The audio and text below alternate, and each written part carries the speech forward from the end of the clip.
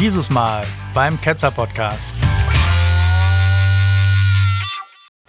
Willkommen beim Ketzer Podcast, diesmal wieder mit etwas Besonderem, und zwar etwas, was Kirchen normalerweise tunlichst zu verhindern suchen: eine Gegenrede zu einer Predigt. Und ich habe diese Predigt nicht ganz zufällig ausgesucht, sie wurde bei YouTube live ausgestrahlt und ich habe bei der Technik dieses Livestreams so ganz am Rande ein kleines bisschen mitgeholfen, weil ein guter Freund von mir hat dieses Livestreaming besorgt. Er ist selber gläubig und das ist auch sein gutes Recht und hat mich hier und da am Rande um Rat gefragt bei technischen Dingen, und dann musste ich mir natürlich auch dann das Ergebnis ansehen. Und das Ergebnis, das fand ich eigentlich richtig nett. Eine kleine evangelische Kirche, so richtig schnucklig.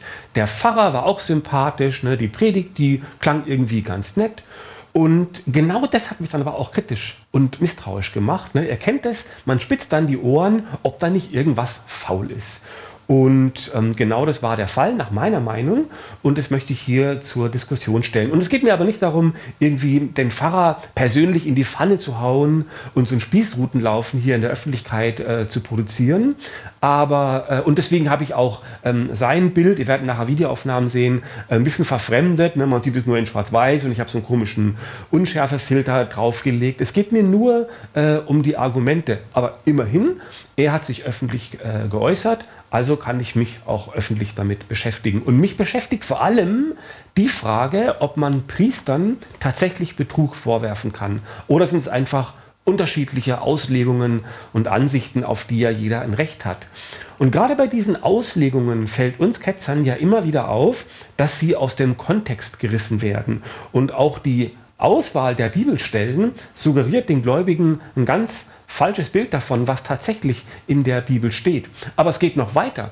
Teilweise werden dann diese Bibelzitate so entstellt, dass sich der Sinn völlig verändert. Und dadurch nimmt man auch den Gläubigen die Chance, kritisch zu beurteilen, was Bibel und Priester ihnen sagen. Denn das könnte ja auch falsch sein. Man kann einen Text nur dann auslegen und prüfen, wenn man weiß, was der Text überhaupt ist. Und über die Oster- und Pfingsttage gab es natürlich wieder viele Predigten, und ich habe mir jetzt also diese hier rausgesucht, und ich würde gerne an 2 Beispielen, in 2 Kapiteln zeigen und zur Diskussion stellen, ob hier absichtlich die Tatsachen verbogen werden. Also, es sind 2 Kapitel. Das erste ist eine klassische Bibelarbeit. Das braucht ein kleines bisschen Fleiß. Ich finde es aber sehr interessant, und so oft wird es ja gar nicht geboten. Also ich hoffe, dass ihr das interessant findet. Und anschließend werdet ihr belohnt vom 2. Kapitel. Und das wird auf jeden Fall sehr lustig werden. Ein Frontalzusammenstoß eines Pfarrers mit der Wissenschaft. Wer wird wohl gewinnen? Ja, spannend. Okay, also starten wir in das erste Kapitel. Und wir gehen auf eine Zeitreise zurück in die staubige Vergangenheit und landen beim angeblichen Auszug der Israeliten aus Ägypten. Und die früheren Sklaven werden hier endlich freie Bürger. Jeder kennt ungefähr die Geschichte aus dem 2. Buch Mose, wo dieser angebliche Exodus beschrieben wird. Und vor dem Auszug hatte Jahwe jedoch alle Erstgeborenen der Ägypter ermordet, eigenhändig, inklusive des Viehs. Denn siehe, der Herr hatte gesprochen, Zitat aus der Bibel und von Jahwe: Ich will in derselben Nacht durch Ägyptenland gehen und alle Erstgeburt schlagen unter Mensch und Vieh und will Strafgericht halten über alle Götter der Ägypter. Ich bin der Herr. Die Israeliten sollten zuvor in jedem Haus ein Lamm schlachten, und mit dem Blut sollten sie ihre Türen markieren, damit der Herr vorüberziehe. Denn der Herr hatte gesprochen, Zitat Jahwe: Dann aber soll das Blut euer Zeichen sein an den Häusern, in denen ihr seid. Wo ich das Blut sehe, will ich an euch vorübergehen. Und die Plage soll euch nicht widerfahren, die das Verderben bringt, wenn ich Ägyptenland schlage. So sprach der Herr. Dieses Vorüberziehen an den Türen wird im Pessachfest der Juden bis heute gefeiert. Denn Pessach bedeutet übersetzt vorüberschreiten oder vorübergehen. Die Israeliten feierten also die Allgüte ihres Gottes mit einem Festmahl, weil das Lamm wurde ja geschlachtet und wurde jetzt verspeist, während die Kinder in den Nachbarhäusern ringsum ermordet wurden. Und hier weise ich gerne auf den hervorragenden Beitrag von Matthias hin mit dem Titel Blinder Glaube als Tugend, Indoktrination mit Pixie-Büchern. Da geht es darum, wie heute in Deutschland in Büchern für Kleinkinder diese Geschichte erzählt wird und das als was Glorioses und Tolles dargestellt wird, wie diese ägyptischen Kinder ermordet werden. Und noch viel schlimmer ist es in Israel, wo dann also man kann in Spielzeugabteilungen so kleine Puppen kaufen, ne, das sind die ägyptischen Kinder, die dann nur so Kreuze als Augen haben, ne, dass sie praktisch tot sind und so weiter. Also eine grausige Geschichte, die man eigentlich so den Kindern nicht beibringen sollte. Okay. Diese glorreiche Geschichte wird also im Alten Testament auch in verschiedenen Psalmen bejubelt. Psalmen sind Gesänge, Lobpreisungen und Sprüche. Und die Psalmen 115 bis 118, das bilden eine Einheit, und zwar die sogenannte ägyptische Hallel. Dieser Begriff stammt vom Wort Halleluja. Eine Hallel ist also ein Jubelgesang auf den Herrn und seine guten Taten. Und der krönende Abschluss dieses Hallels ist Psalm 118. Und Psalm 118 ist auch deswegen bekannt, weil Jesus im Neuen Testament einen Satz daraus zitiert, ja, angeblich. Und das ist also der Hintergrund für unsere Bibelarbeit. Und weil es nicht schaden kann, hin und wieder fundiert zu sein, lesen wir uns den Psalm 118 komplett durch. Ja, das muss sein, aber der ist nicht allzu lang und dann sind wir auf jeden Fall gut gerüstet, wenn nachher der Pfarrer seine Thesen verbreitet. Also, jetzt geht es richtig tief rein in die verstaubten Buchstaben der Bibel. Und ich zitiere den Psalm. Danket dem Herrn, denn er ist freundlich und seine Güte wäret ewiglich. Es sage nun Israel, seine Güte wäret ewiglich. Es sage nun das Haus Aaron, seine Güte wäret ewiglich. Es sagen nun die den Herrn fürchten, seine Güte wäret ewiglich. Ich halte hier mal an. Hier kann man erkennen, dass der Psalm dialogisch, wie ein Dialog aufgebaut ist. Ein Priester spricht einen Vers vor und die Gemeinde murmelt dann die Antwort. Und das deutet darauf hin, dass hier keine soeben befreiten Sklaven singen, sondern es gibt bereits eine ausgefeilte Tempelliturgie mit genau festgelegten Riten, ne? Wer wann was singt, wer wann antwortet. Der Psalm ist also vermutlich eine spätere Erfindung. Und weiter geht's im Psalm, ich zitiere: In der Angst rief ich den Herrn an, und der Herr erhörte mich und tröstete mich. Der Herr ist mit mir, darum fürchte ich mich nicht. Was können mir Menschen tun? Der Herr ist mit mir, um mir zu helfen, und ich werde herabsehen auf meine Feinde. Ja, herabsehen auf meine Feinde, das hat den Menschen gefallen. Und viele haben es auch wörtlich genommen. Und das ist keine gemeine Unterstellung von mir, sondern dieser Vers wurde gern als Tafel an Häusern angebracht. Auf Wikipedia findet man beim Eintrag zu Psalm 118 ein Bild einer solchen Häusertafel, könnt ihr euch dort mal anschauen. Die Zerstörungswut und die Zerstörungsfreude der Bibel, der Hass auf die Feinde, gepaart mit Selbstgerechtigkeit, das war den Gläubigen keineswegs widerlich, sondern man brüstete sich sogar damit und brachte also entsprechende Tafeln an Häusern an. Ja. Weiter mit dem Psalm. Ich lese wieder vor.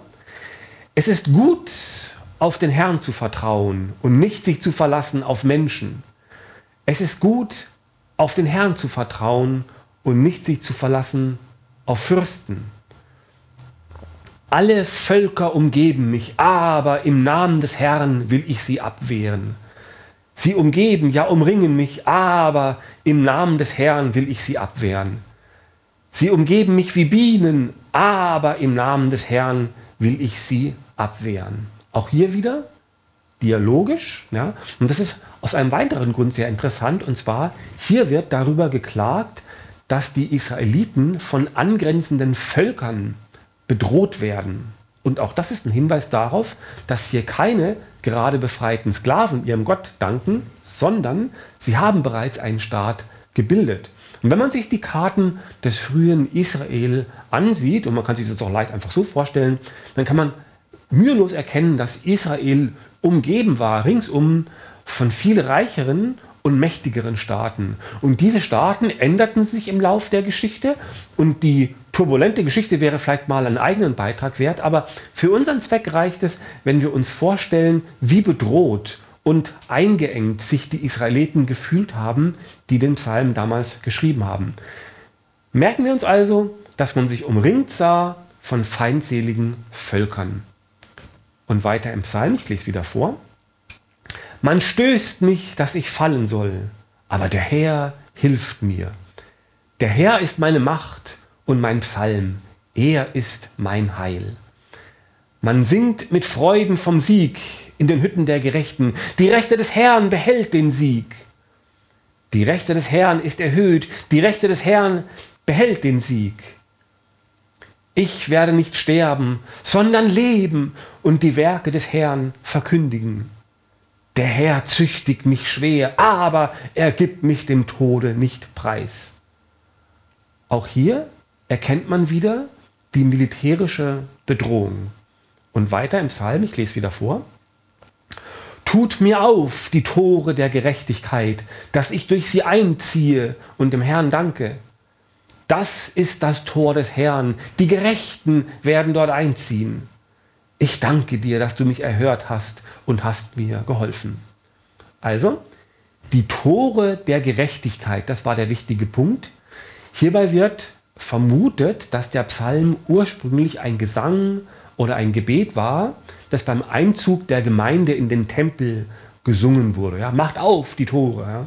Es kann sich aber auch einfach um eine Phrase handeln. Und es geht weiter und er hat es bald geschafft. Der Stein, den die Bauleute verworfen haben, ist zum Eckstein geworden. Das ist vom Herrn geschehen und ist ein Wunder vor unseren Augen. Auch das ist ein sehr wichtiger Vers. Hier wird unterschieden zwischen dem wertlosen Stein und dem sehr wertvollen Eckstein, der das Gebäude trägt. Andere Übersetzungen sprechen sogar vom Schlussstein. Und ein Schlussstein bei einem Gewölbe oder einem Bogen verleiht der ganzen Konstruktion überhaupt seine Stabilität. Und ohne den Schlussstein würde alles zusammenfallen. Ja, und deswegen wurde dieser Schlussstein oft besonders verziert, oft auch mit Ornamenten oder auch mit biblischen Versen oder es wurde gefeiert, wenn der eingesetzt wurde. Ja, also gemeint ist hier, der geringe Sklave wurde erhöht zum freien Bürger und vielmehr noch zum auserwählten Werkzeug Gottes, dem eine große Bedeutung und Verantwortung zukommt. Und weiter im Psalm. Das ist der Tag, den der Herr macht. Lasst uns freuen und fröhlich an ihm sein. O Herr, hilf! O Herr, lass wohl gelingen. Gelobt sei, der da kommt im Namen des Herrn. Wir segnen euch vom Haus des Herrn. Das ist wieder ein Hinweis auf eine Tempelszene. Wer zum Haus des Herrn kommt, wird davor gesegnet. Ungläubigen war der Zutritt vermutlich ohnehin verboten, daher die Segnung vor dem Tempel. Es könnte auch sein, dass der Tempel lediglich aus einem Altar bestand, sodass man gar nicht hätte hingehen können. Und weiter im Psalm. Der Herr ist Gott, der uns erleuchtet, schmückt das Fest mit Maien bis an die Hörner des Altars. Was sind Maien? Unter Maien versteht man saftige grüne Zweige oder Bäumchen. Ne? Und diese Wendung bis an die Hörner des Altars, ihr kennt ja aus dem Alten Testament, ne, dass die Altäre mit Hörnern geschmückt wurden und mit Blut beschmiert. Ne? Also ja tiefstes Altes Testament. Ja? Und weiter im Psalm. Du bist mein Gott, ich danke dir. Mein Gott, ich will dich preisen. Und der Schlusssatz. Danket dem Herrn, denn er ist freundlich und seine Güte währet ewiglich. Ja, und wenn ihr ein sehr gutes Gedächtnis habt, dann werdet ihr feststellen, dass dieser erste Satz identisch ist dass der letzte Satz identisch ist mit dem ersten und so schließt sich also der Kreis. Also, das war der Psalm und bevor wir jetzt zur Predigt des Priesters kommen, können wir kurz darüber debattieren, welchen Eindruck denn der Vers auf uns macht, so beim ersten Anhören und beim ersten Durchlesen. Und meine persönliche Meinung, ihr könnt gerne kommentieren, was ihr davon haltet, ja, ist dieser Text durchtränkt von Selbstgerechtigkeit und Selbstüberhöhung und es ist auch ein Selbstgespräch. Und ich würde vielleicht sogar hinzufügen, es ist vielleicht ein psychopathisches Selbstgespräch. Ne? Die Außenwelt findet gar nicht statt, außer in Form von Feinden. Ja? Der Psalmist ist auf sich selbst bezogen und schwafelt da vor sich hin. Ja? Man kann schon sagen, man findet hier Anzeichen von Wahn, von religiösem Wahn. Und es sind auch die üblichen Zutaten dabei. Ne? Unterwürfigkeit, ne? Der Herr züchtigt mich schwer, aber ne? Es hat Ohnmachts- und Allmachtsfantasien, den Triumph über den übermächtigen Feind, ja, das ist da alles drin. Und vor allem ist es aber auch Geschwätz. Es enthält nämlich keinerlei Weisheiten oder irgendwelche tiefen Einsichten, ne, sodass wir sagen würden, ja gut, ob das jetzt so stimmt, ne, aber es ist schon ein weiser Text und das kann man sich schon zu Herzen nehmen. Das ist einfach ein religiöses Geschwafel und eigentlich wertlos. Ja.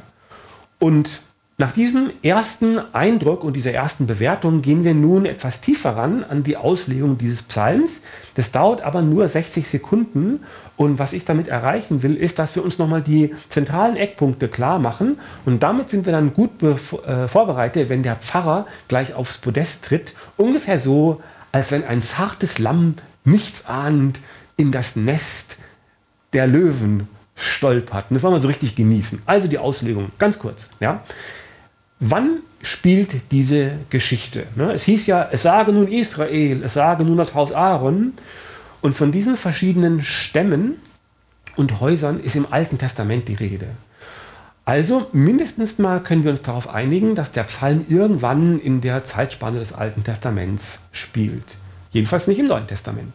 Dann, wer spricht zu wem? Wie wir schon gesehen haben, spricht der Gemeindevorsteher oder der Priester zu seiner Gemeinde. Es ist jedenfalls nicht Gott, der spricht. Und generell spricht Gott nicht im Psalm, denn Psalmen sind ja Lobeshymnen auf den Gott. Dann, wer ist hier die Bedrohung? Sind es die Römer, die Jesus aufspüren und ergreifen wollen? Nein, es ist ja von Völkern die Rede. Auch die Zeit ist dabei wichtig. Der Psalm muss zu einer Zeit spielen, als Israel noch nicht besetzt war durch ein anderes Land, sondern die Gefahr droht vorerst nur. Nächstes, wer gibt hier Hilfe? Ja, das heißt hier, aber der Herr hilft mir. Welcher Herr ist hier gemeint? Ist es Jesus oder Jahwe? Und es kann ja nur Jahwe sein, weil Jesus ja viele hunderte Jahre später erst auftaucht. Dann, wer sind die Gerechten? Ne? Die Gerechten sind erhöht, ne? Wer ist da gemeint? Und die Gerechten meinen sich selbst. Also gemeint ist der Priester, die Gemeinde, der befreite Sklave, die diesen Psalm singen. Jedenfalls nicht Gott. Und ist ewiges Leben gemeint, wenn es heißt, ich werde nicht sterben, sondern leben und die Werke des Herrn verkündigen. Gemeint ist hier nicht die Überwindung des Todes an sich, sondern nur die unmittelbar drohende militärische Gefahr. Und bei Jesus war es genau andersrum. Er hat die unmittelbare Gefahr durch die Römer ignoriert, ja sogar herausgefordert, weil er das ewige Leben vor sich sah. Aber diese Idee vom ewigen Leben war im Alten Testament noch nicht so entwickelt. Und dann hieß es, tut mir auf die Tore der Gerechtigkeit. Wer zieht durch diese Tore? Ist es Gott? Ist es Jesus? Nein, es sind wieder die Gläubigen, die durch diese Tore einziehen. Wer wurde vom Geröll zum Eckstein? Wieder, es ist der befreite Sklave. Er wurde zum freien Bürger. Und das waren im Grunde schon alle Ecksteine. Auf geht's, liebe Ketzer. Ja, die Zähne gefletscht. Hier kommt unser zartes Lamm. Und achtet darauf, wie der Pfarrer diesen Psalm nun wiedergibt. Und ich werde immer das, was er sagt, und gegenüberstellen zu dem, was in dem Psalm tatsächlich drinsteht. Los geht's. Der Psalm für die Ostertage ist Psalm 118. Modern gesagt klingt er so. Also, kurzer Einschub. Der Pfarrer möchte jetzt eine moderne Umschreibung darbieten und wir hören jetzt an, ob er das modern, aber doch korrekt wiedergibt. Diesen Tag hat der Herr uns geschenkt. Darum wollen wir heute der Freude am Leben Ausdruck geben. Wo es erlaubt ist, sollen Chöre singen. Wir danken dem Herrn. Freut euch, ihr von der Gemeinde, die Großen und die Kleinen. Im Original heißt es, danket dem Herrn, denn er ist freundlich und seine Güte währet ewiglich. Ja, da war nichts zu lesen von Chören oder den Großen und den Kleinen. Ja. Man merkt schon, hier wird sehr frei mit dem Text umgegangen. Ja. Immerhin, der Dank ist plausibel. Hören wir weiter zu. Denn Gott hat in Jesus unsere Not auf sich genommen. Was sagt er dazu? Ja? Wieso Jesus? Und damals wusste man noch nichts von Jesus. Es stimmt zwar, dass spätere christliche Priester diese Verse oder das gesamte Alte Testament auf Jesus hingedeutet haben. Und der Vers mit dem Eckstein wurde dann auch an Jesus in den Mund gelegt. Er zitiert es. Und er vergleicht sich mit diesem Zitat mit dem, der zuerst achtlos verworfen wurde, aber dann vom Herrn zum Eckstein erhöht wurde. Und in dieser Bibelszene spricht Jesus zu den Hohepriestern und Pharisäern und will ihnen andeuten, dass nun sie es sein werden, die verworfen werden, während er zur neuen Glorie aufsteigen werde durch die Macht Gottes. Ja. Und welcher Autor könnte wohl auf die Idee gekommen sein, so einen Vers aus dem Alten Testament völlig aus dem Kontext zu reißen und in das Neue Testament zu hieven? Das ist natürlich Matthäus. Wir finden das Ganze im Kapitel 21, das Gleichnis von den bösen Weingärtnern. Ja, trotzdem haben jene, die den Psalm damals gesprochen und gesungen haben, nichts von Jesus gewusst und ihn also auch nicht gemeint. Jesus kommt ja in dem Psalm gar nicht vor. Hören wir weiter zu. Jesus dachte, ich will alle ihre Sorgen tragen. Ich will ihren Jammer auf mich nehmen. Also das ist nun wirklich interessant. Ja? Jesus dachte, ja, da soll es wohl irgendwo eine Bibelstelle geben, in der beschrieben wird, was Jesus dachte, aber nicht sagte. Ja? Und das ist nun wirklich völliger Unsinn. Und im Psalm werden die Gedanken der Gläubigen dargestellt. Ja? Beim Pfarrer sind es plötzlich die Gedanken von Jesus. Ne? Und dann das Wort Jammer, ja klar, kann man so ausdrücken, ja, aber das ist so eine schwülstige alte Sprache, die suggerieren soll, so denke ich mir das, als handele es sich um ein echtes Zitat aus der alten Bibel, was es ja nicht ist. Hören wir weiter. Sie umgeben mich von allen Seiten. Ja, auch hier scheint wieder Jesus zu sprechen. In einer Osterpredigt haben ja alle die Verhaftung von Jesus durch die Römer vor Augen. Und so klingt es, als sei Jesus jetzt umgeben von den Römern. Ja. Man stellt sich diese Dramatik vor. Ja. Aber in dem Psalm ging es ja völlig eindeutig um die Völker. Wir hören weiter zu. Im Namen des Vaters will ich ihnen Lebenshilfe geben. Ja, im Namen des Vaters. Ja. Das ist eine Wendung, die man im Alten Testament nicht kennt. Das ist neutestamentlich. Es ist paulinisch. Er hatte diese Idee entwickelt. Ja, wir kommen da vielleicht nachher noch darauf. Und Lebenshilfe, ja, das ist auch sehr seltsam. Ja, naja, da sage ich erstmal nichts dazu. Das kann sich jeder selber denken. Ja. Weiter mit dem Priester. Froh besingt man seinen Sieg in den Straßenzügen. Ja. Gemeint ist aber nicht der Sieg von Jesus, sondern der Sieg der befreiten Sklaven über die Ägypter. Ja? Nirgends in der Bibel steht, selbst wenn sich das auf Jesus beziehen würde, dass der Sieg von Jesus in den Straßenzügen besungen worden wäre. Ganz im Gegenteil. Es bleibt weitgehend geheim. Ne? So endet ja eins der 4 Evangelien, ne? Dass es keiner erfahren soll. Und was der Priester hier vorträgt, steht also weder im Psalm noch im Neuen Testament. Hören wir weiter zu. Die Macht Gottes ist stärker als der Tod. Ja. Der Tod ist aber nicht endgültig überwunden, sondern nur gemeint ist der Tod durch Kriegsfeinde. Von der Überwindung des Todes generell, wie das Neue Testament ja sagt, weiß man im Alten Testament noch nichts. Aber durch das Osterfest, das ist ja eine Osterpredigt, wird der Bezug zur Auferstehung von Jesus hergestellt. Ja? Und das war im Psalm ja nicht gemeint. Und das kann ich gerne belegen, dass das nicht nur meine Meinung ist. Hier von Wikipedia. Ne? Was sagt Wikipedia zum ewigen Leben und zur Wiedergeburt? Zitat: Vor allem in der orthodoxen, katholischen und anglikanischen Lehre ist die Wiedergeburt eine Wirkung der Taufe. Also, die Taufe ist nötig zur Wiedergeburt. Die Taufe ist aber ein Element des Neuen Testaments. Es ist ein Gedanke, den vor allem Paulus eingebracht hat. Und er sah die Taufe als ein Symbol für ein Sterben. Ne, dafür stand symbolisch das Eintauchen in die Unterwelt und anschließend die Wiedergeburt.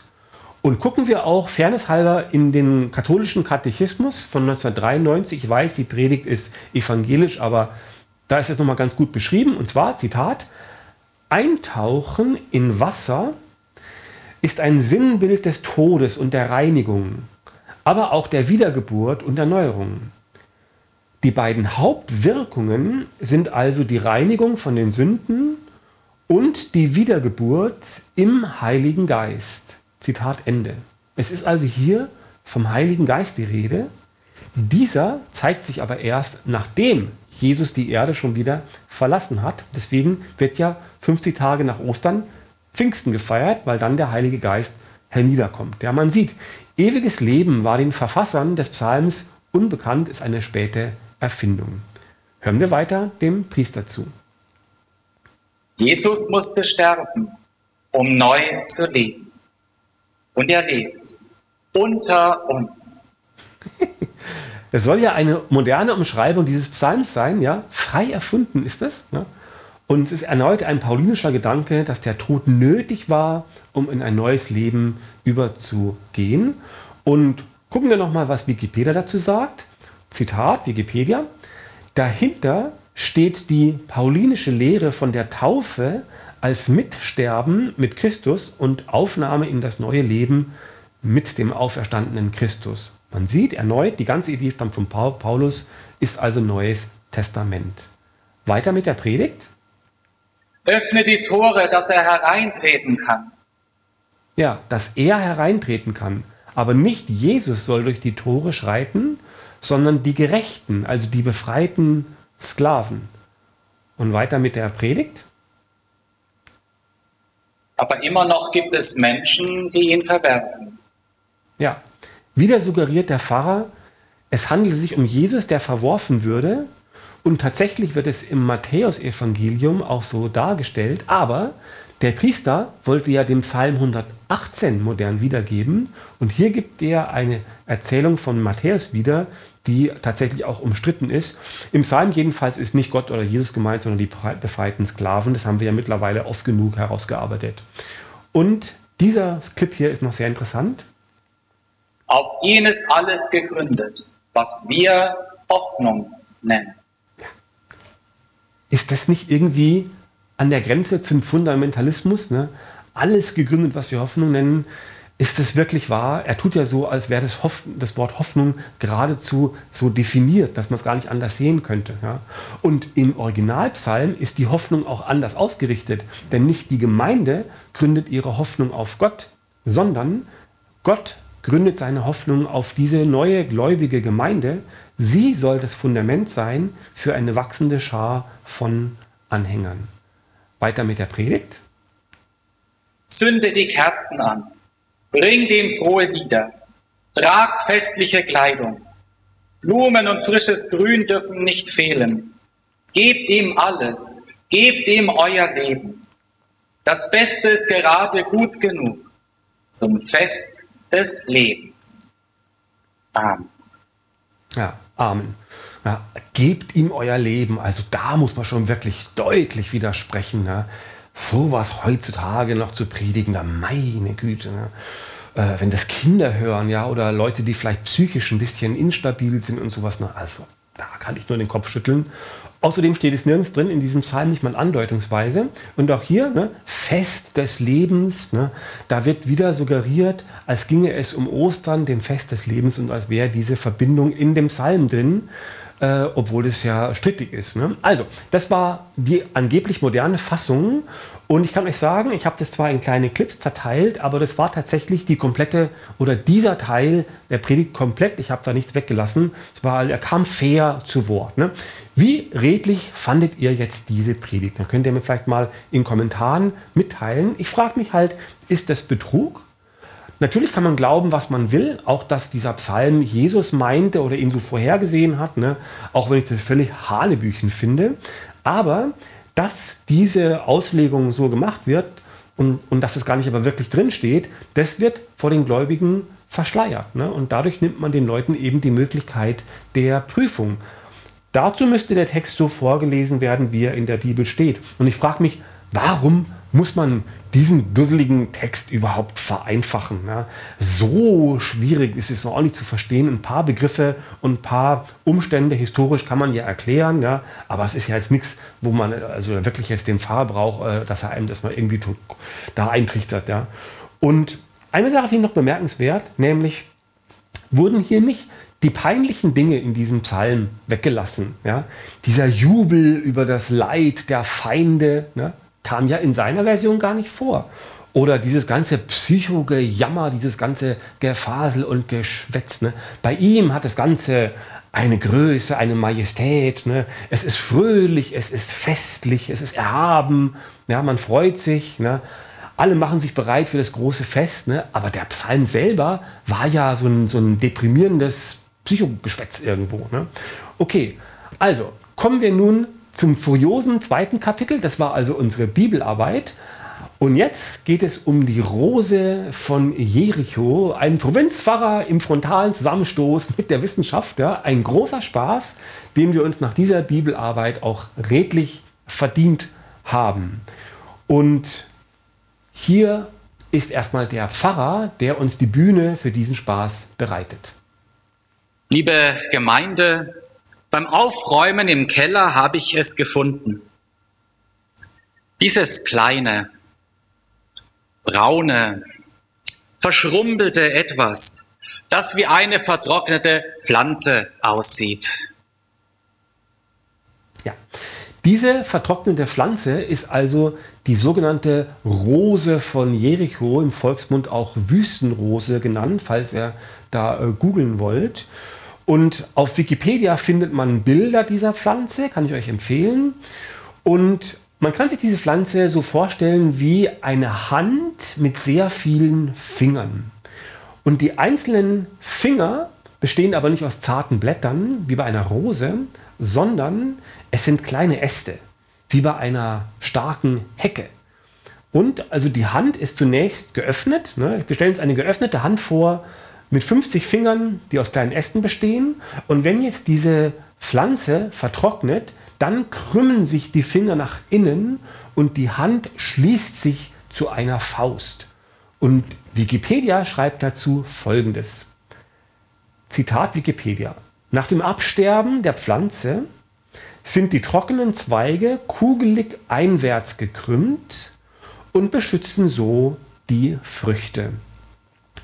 Bei Befeuchtung breiten sie sich jedes Mal wieder aus und die Samen werden freigesetzt. Wir stellen uns also vor, und Zitat Ende, ja, wir stellen uns also vor, eine Hand mit 50 Fingern ballt sich zu einer Faust und im Inneren der Faust befinden sich dann die Samen, das sind so kleine Kügelchen. Und die Faust wird geballt, wenn die Pflanze abstirbt und vertrocknet und die Samenkerne im Inneren der Faust können recht lange überleben, auch wenn die Pflanze längst tot ist. Legt man nun die tote und vertrocknete Pflanze in Wasser, saugen die toten kleinen Äste das Wasser auf und dadurch entspannen sich diese kleinen Äste und die Faust öffnet sich wieder. Und durch das Öffnen der Faust können dann auch wieder ein paar Samenkerne herausfallen. Und dieser Vorgang kann beliebig wiederholt werden. Sobald die kleinen Äste vertrocknen, schließt sich die Faust und sobald sie nass werden, öffnet sich die Faust. Und aus diesem Grund wird die Pflanze auch oft Auferstehungspflanze genannt. Natürlich nicht von Fachleuten.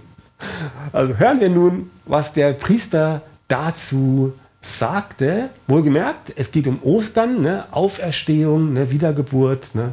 Und das kann er sich natürlich nicht entgehen lassen. Wir hören mal zu.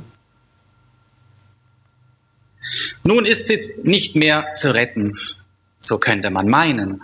Doch weit gefehlt. Nur 10 Minuten ins Wasser gelegt. Und sie wird bereits anfangen, wieder zu grünen. Der Priester sagt also, dass die Pflanze bereits nach 10 Minuten im Wasser ihr braunes Jammerdasein verlässt und anfängt grün zu werden. Ja? Kommt uns das nicht komisch vor? Eine Pflanze, die nach 10 Minuten wieder grün wird. Hätte man das nicht schon mal irgendwo gehört? Und Wikipedia schreibt dazu Folgendes. Zitat: Bei der, in Anführungszeichen, Wiederbelebung saugen sich die Zellen der Pflanze durch Kapillarkräfte voll Wasser. Also Wasser steigt durch so ein enges Röhrchen nach oben, Kapillarkräfte, weiter bei Wikipedia. Unter der hydrostatischen Spannung entfaltet sich die Pflanze, ohne dass sie die Assimilation wieder aufnimmt. Da sich dieser Vorgang beliebig oft wiederholen lässt, wird sie auch Auferstehungspflanze genannt. Also, hier wird nichts grün. Der Priester stellt es aber erneut folgendermaßen dar. Doch wenn man diesen braunen Ballen in ein Schälchen Wasser legt, dann dauert es nicht lange. Und aus dem graubraunen Knäuel wird eine grüne Pflanze, die ihre Blätter ausbreitet. Ja, und vergleichen wir das wieder mit Wikipedia. Zitat: Diese, in Anführungszeichen, Wiederbelebungen können unbegrenzt wiederholt werden. Jedoch ist ihr scheinbares Wiedererwachen ein rein physikalischer, also kein biologischer Vorgang. Sie ist keine wechselfeuchte Pflanze, die Dürrezeiten überlebt, sondern die vertrocknet aussehende Pflanze ist tot. Und hier wieder der Priester. Eine Pflanze, die aus dem Tod zu neuem Leben findet, kann ein leiser Hinweis sein auf die ungeheure Kraft zur Erneuerung, die nicht nur in der Natur liegt. Vielmehr kann Gott mit seinen übernatürlichen Möglichkeiten Menschen, die so verkrümmt, so kraft- und saftlos sind wie dieses Häufchen Elend, so tot wie diese Knolle, wieder zum Leben erwecken. Nein, geht nicht. Ja. Was haltet ihr davon? Ja, also ein paar Sachen stechen mir da ins Auge. Erstens mal, er sagt, es kann ein leiser Hinweis sein. Ja, und ist das nicht irgendwie die Sprache der Scharlatanerie? Ne? Dass er sagen kann, ja, ich habe es ja nicht behauptet. Ich habe nur gesagt, das wäre vielleicht möglich. Ne? Aber tatsächlich steht er ja mit der Pflanze in der Hand vor seiner Gemeinde und macht ja Tatsachenbehauptungen. Ne? Er hat sich ins Priestergewand geschmissen, um dann eine gewisse Autorität darzustellen. Ja? Also da kann er sich nicht so leicht rauslavieren. Und dann versucht er Folgendes klarzumachen.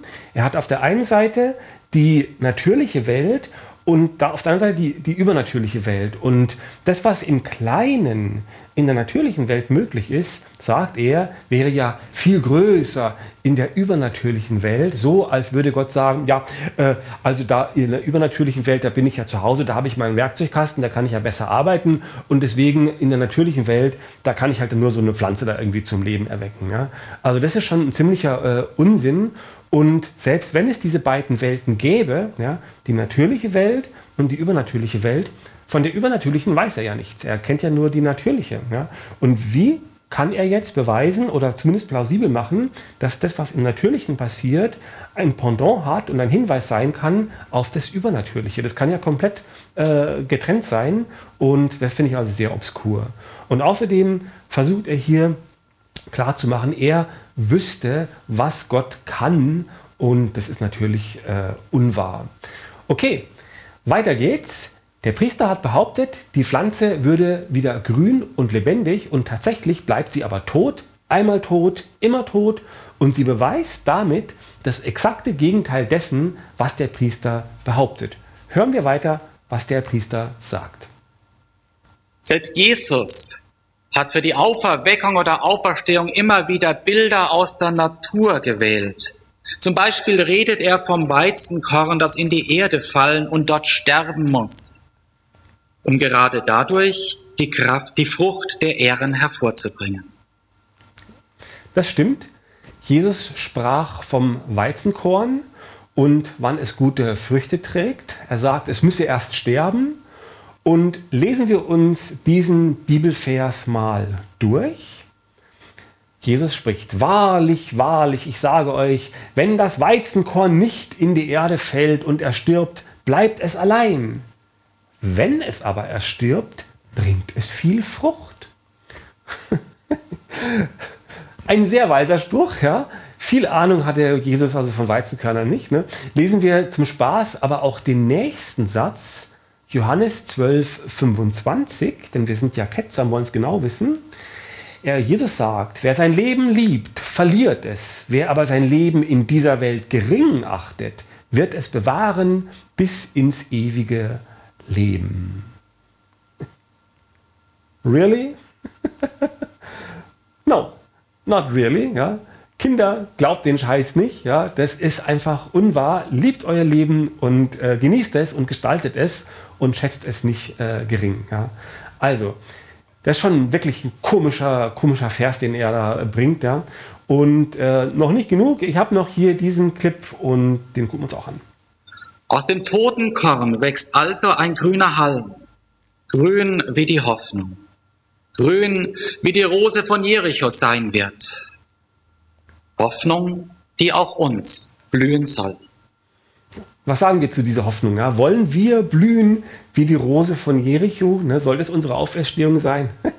Er malt in bunten und verheißungsvollen Farben eine blühende Zukunft, die in Wahrheit so wenig blüht wie ein Stein. Und noch dieses Video. Wiedergeboren werden, zu einer lebendigen Hoffnung. Das klingt wunderbar. Das braucht aber auch viel Geduld. Ein Kind im Mutterleib braucht 9 Monate, um reif für das Leben zu werden. Die Rose von Jericho muss manchmal Jahrhunderte warten, um die Bedingungen zu finden, die sie wieder grünen lässt. Ja. Wiedergeboren werden zu einer lebendigen Hoffnung. Ja. Was soll das sein? Ich werde wiedergeboren zu einer Hoffnung. Ja. Also diese ganzen Analogien, die er macht, Kind im Mutterleib, die Rose von Jericho, diese Analogien haben nichts mit Wiedergeburt zu tun, auch nicht mit Auferstehung nach einem bereits erfolgten Tod. Ja. Es ist insgesamt von vorne bis hinten ein kompletter Unsinn. Wir wären ja dankbar, wenn er mal belastbare Belege bringen würde, aber das hier, was er hier hat, ist einfach nur Unsinn. Und jetzt kommt das furiose Finale, bitte anschnallen. Noch immer scheint die Welt dem Tod verfallen, aber der Keim des Neuen und Ewigen beginnt schon zu reifen. Noch immer ist überall von Krieg und Zerstörung die Rede.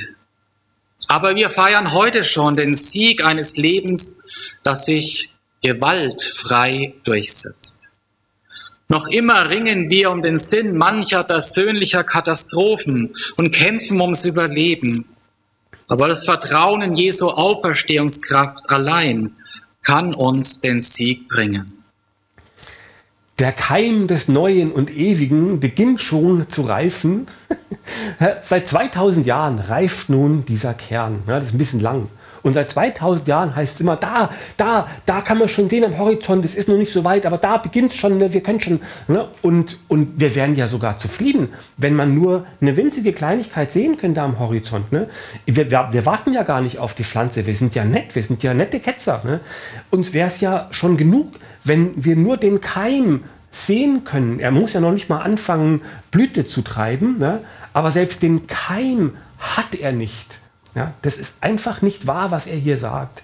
Weder reift der Keim, noch hat er den Keim.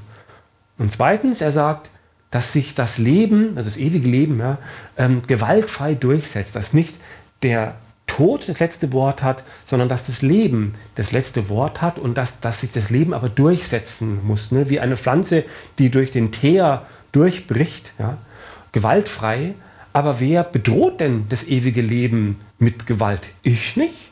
ihr ja auch nicht. Also wenn das ewige Leben jetzt käme, ne, und ewige Gesundheit, ewiges Glück, ne, da wird ja keiner irgendwie sein Schwert ziehen und das mit Gewalt bekämpfen und so, nein, das will ich nicht und so, sondern wir warten ja alle drauf. Ne? Also kompletter Unsinn. Und er behauptet hier, dass allein das Vertrauen in die Auferstehungskraft bereits den Sieg bringt. Ja? Und das ist nun wirklich religiöses Geschwätz. Erstens mal bedeutet es nichts, ja, dass das Vertrauen in die Auferstehungskraft von irgendwem uns den Sieg bringt. Was ist dieser Sieg? Ja? Also das ist am Schluss irgendwie nochmal wirklich echt eine Schlappe. Und ich kann noch einen draufsetzen. Ne? Ihr merkt schon, er kommt in so einen Singsang. Das weist auf das furiose Finale hin. Und dies kommt jetzt hier. Vielleicht fühlen wir uns manchmal so kraft- und saftlos, so aussichtslos und hoffnungslos verdorrt wie diese Rose von Jericho. Aber sie kann wieder aufblühen. Und wir auch. Gelobt sei Gott, der Vater unseres Herrn Jesus Christus, der uns nach seiner großen Barmherzigkeit wiedergeboren hat, zu einer lebendigen Hoffnung durch die Auferstehung Jesu Christi von den Toten, zu einem unvergänglichen und unverwelklichen Erbe, das aufbewahrt wird im Himmel für euch, die ihr aus Gottes Macht lebt. Amen. Ja, dieser Pathos am Schluss. Ne? Und da will man ja auch dann nicht sofort aufspringen in der Kirche und sagen, Entschuldigung, Herr Pfarrer, wenn ich kurz eine Frage stellen darf. Ne? Das stimmt ja nicht. Ne? Also dieses Pathos, ne? Und dann sagt er Amen und dann kurze Stille und dann geht sofort die Orgel los oder man muss sofort irgendwas singen und dann raus die Leute aus der Kirche und er verschwindet in die andere Richtung und so weiter. Ne? Das ist ja alles Teil dieses Setups, ne? dieses funktionierenden, dieses Theaterstücks, das da alle gemeinsam miteinander aufführen. Ne? Um im Grunde das zu verhindern, dass da mal jemand den Finger da mal reinbohrt und guckt, ob das dann alles stimmt. Ne? Also dieses Pathos und so und diese schönen Worte, das gehört, finde ich, mit zum Betrug. Auf mich wirkt es so. Und was er am Anfang gesagt hat, ne, dass diese Rose wieder aufblühen kann und wir auch, ne, und er hat dann die Pflanze da in der Hand, ne, wenn er einen Stein in der Hand hätte, dann wäre es faktisch richtig, ne, aber stellt euch die dummen Gesichter in der Kirche vor von den Gläubigen, ne, die sich denken, was redet der, ne, aber das wäre wirklich dann wahr, ne, und das, was er mit der Pflanze macht, ist einfach falsch und ich frage mich irgendwie auch, wie kommt er dazu, denn wenn man googelt nach Rose von Jericho, man findet also ganz viele so botanische Seiten, weil man sich diese Pflanze natürlich auch besorgen kann, man kann die zu Hause dann züchten und so weiter, ne, und alle diese Artikel beginnen meistens sogar mit dem Anfangsgag, ja, hier Auferstehung und so, aber stimmt nicht und so. Ne? Das steht da überall drin. Also auf welchen Webseiten muss er sich bewegen, wenn er wirklich denkt, dass das Ding vom Tode wieder zum Leben kommt? Vermutlich surft er nur so auf Jesus.ch oder Jesus.de oder sowas rum. Ne? Na gut.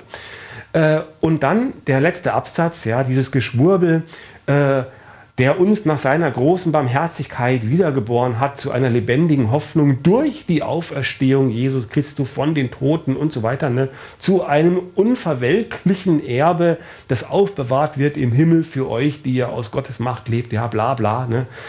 Ich weiß gar nicht, was das bedeuten soll. Ne. Ich wäre fast versucht, einen kleinen Preis zu stiften für den, der mir erklärt, was das überhaupt bedeuten soll. Ne. Was wird da aufbewahrt im Himmel für uns und so weiter? Also ein furchtbares Geschwätz. Und wenn er was wüsste über das Jenseits, über Gott, über die Auferstehung, dann wird er es uns in klaren Worten mitteilen. Denn das wäre ja die Sensation. Alle würden an seinen Lippen hängen und wollten das wissen, aber er weiß nichts. Und nur deswegen flüchtet er sich in diese Phrasen und macht am Schluss so lange Sätze, damit alle irgendwie denken, ja, wird schon irgendwie stimmen, ich bin ja selber nicht so schlau und so, da hat es sicher studiert und so, bla bla. Ne? Aber es fällt bei näherer Betrachtung alles in sich zusammen. Ja.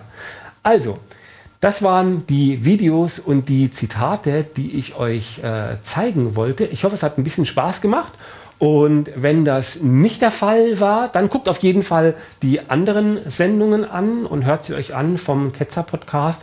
Und wenn es euch gefallen hat, dann hinterlasst ein Like, schreibt vielleicht einen Kommentar, empfehlt uns.